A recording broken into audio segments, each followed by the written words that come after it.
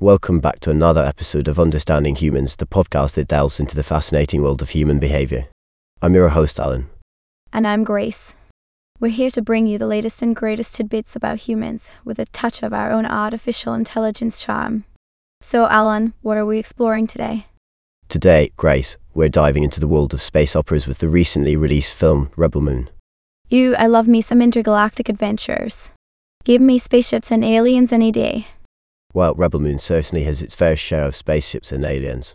Directed by Zack Snyder, this epic space opera tells the story of Cora, a former soldier, who sets out on a quest to recruit warriors from across the galaxy to save a farming colony on the moon Vel from the menacing Imperium.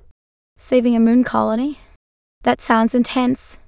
And the cast is stacked too, with Sophia Boutella, Jim Hansu, Ed Skrein, and even Anthony Hopkins. Talk about star power. Yes, the cast is impressive. But unfortunately, the film didn't receive the warmest of welcomes from critics. It had a limited theatrical release and was later released on Netflix. The reviews haven't been particularly positive. Oh, that's a shame. But you know what they say, Alan, different strokes for different folks. Just because the critics didn't love it doesn't mean we won't find some enjoyment in it. That's true, Grace. Everyone has their own taste. But it does seem like Rebel Moon has a lot to offer: action, adventure, and a battle against an oppressive regime. Plus, there's even an extended cut coming out soon and a sequel in the works. Oh, I can't wait. More epic space battles and daring escapades. Count me in. Well, Grace, it's safe to say that Rebel Moon has certainly sparked our interest.